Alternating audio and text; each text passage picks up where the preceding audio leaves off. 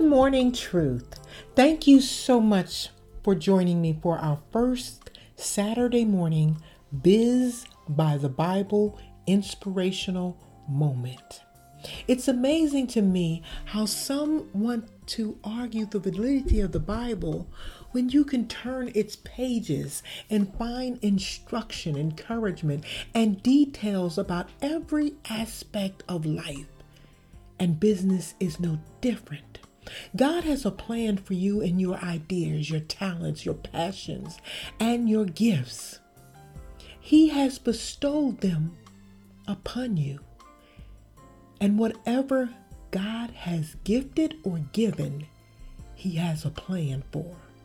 First and foremost, we must recognize that it's not sufficient enough to just have the plans for your business, in your life, in your head. Why? Well, Habakkuk 2:2 reads, "And the Lord answered, write the vision and make it plain on tablets, that he who reads it may run." It's funny, we can see things in black and white and they seem to come alive. I remember when my uncle was killed and we were waiting for my grandmother to break down at any time, and it seemed like she was holding up with incredible strength. But it wasn't until she saw the headlines in the newspaper that she broke down, and it penetrated her heart till she screamed a scream that had no sound for the first 30 seconds, and it brought us all to tears. When something is in our face in black and white, it takes on a persona of reality. And I believe that is the reason God has ordained us to write our visions, so that we can focus on the realistic components of our goals. Some of us haven't made an effort to pursue our goals because they haven't really come alive for us.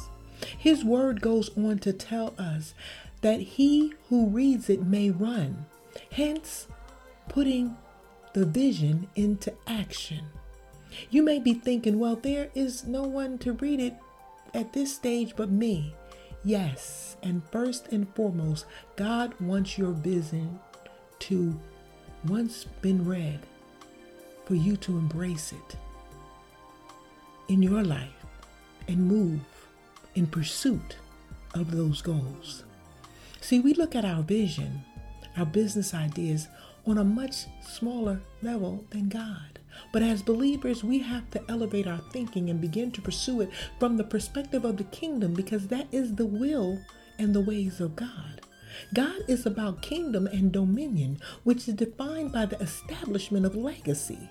Everything we do should be about His family business, which may include, but certainly extends beyond our own offspring. Your vision, your talents was not given to you just for you. There is a much bigger plan, a plan to impact, bless, and exalt others. And because it's not all about you, the plan must be written so that if you're down, if you're tired, incapacitated, the vision, God's vision that He has given you will not fall to the wayside. His plan details that He would rule heaven, which is why we pray, your kingdom come, your will be done on earth as it is in heaven. God's plan was that He rule heaven and we rule earth, which is why in Genesis 1:26, He gave us dominion on earth. In God's plan, the entire universe would be run by a divine family business. The problem is, we haven't followed the plan. So when God tells us to write the vision and make it plain so that whoever reads may run with it, don't worry about your business being a one-man show right now. Don't worry about if you're going to leave it to your children, if your loved ones or colleagues will even read or follow the plan. That is not your assignment. Sometimes we think beyond what our assignment is. Sometimes we overthink things and we take what should be productive components of success and let them lay dormant. Your assignment is to follow the instructions given to you, which is to write the vision and make it plain. Our vision is often too small in comparison to what God has in store for us. In God's plan, all that we do with good intentions is meant to be a blessing to generation after generation. And not just within your own bloodline, but generation after generation of those who are in the kingdom of God. Psalms 145:4 tells us, one generation shall commend your works to another. And it just goes on and on from there. Whatever stage you are in regarding your business, regarding your plans, write the vision down and then pray about it. If you are in business and it seems that your business is on a continuous roller coaster ride, or if you just haven't been able to get your business off the ground, your answer may be in Proverbs 16:3, which tells us, commit your work to the Lord, that your plans may be established. Now, this by no means mean just because you write it down and that you submit it to God that He's going to go along with anything that you write.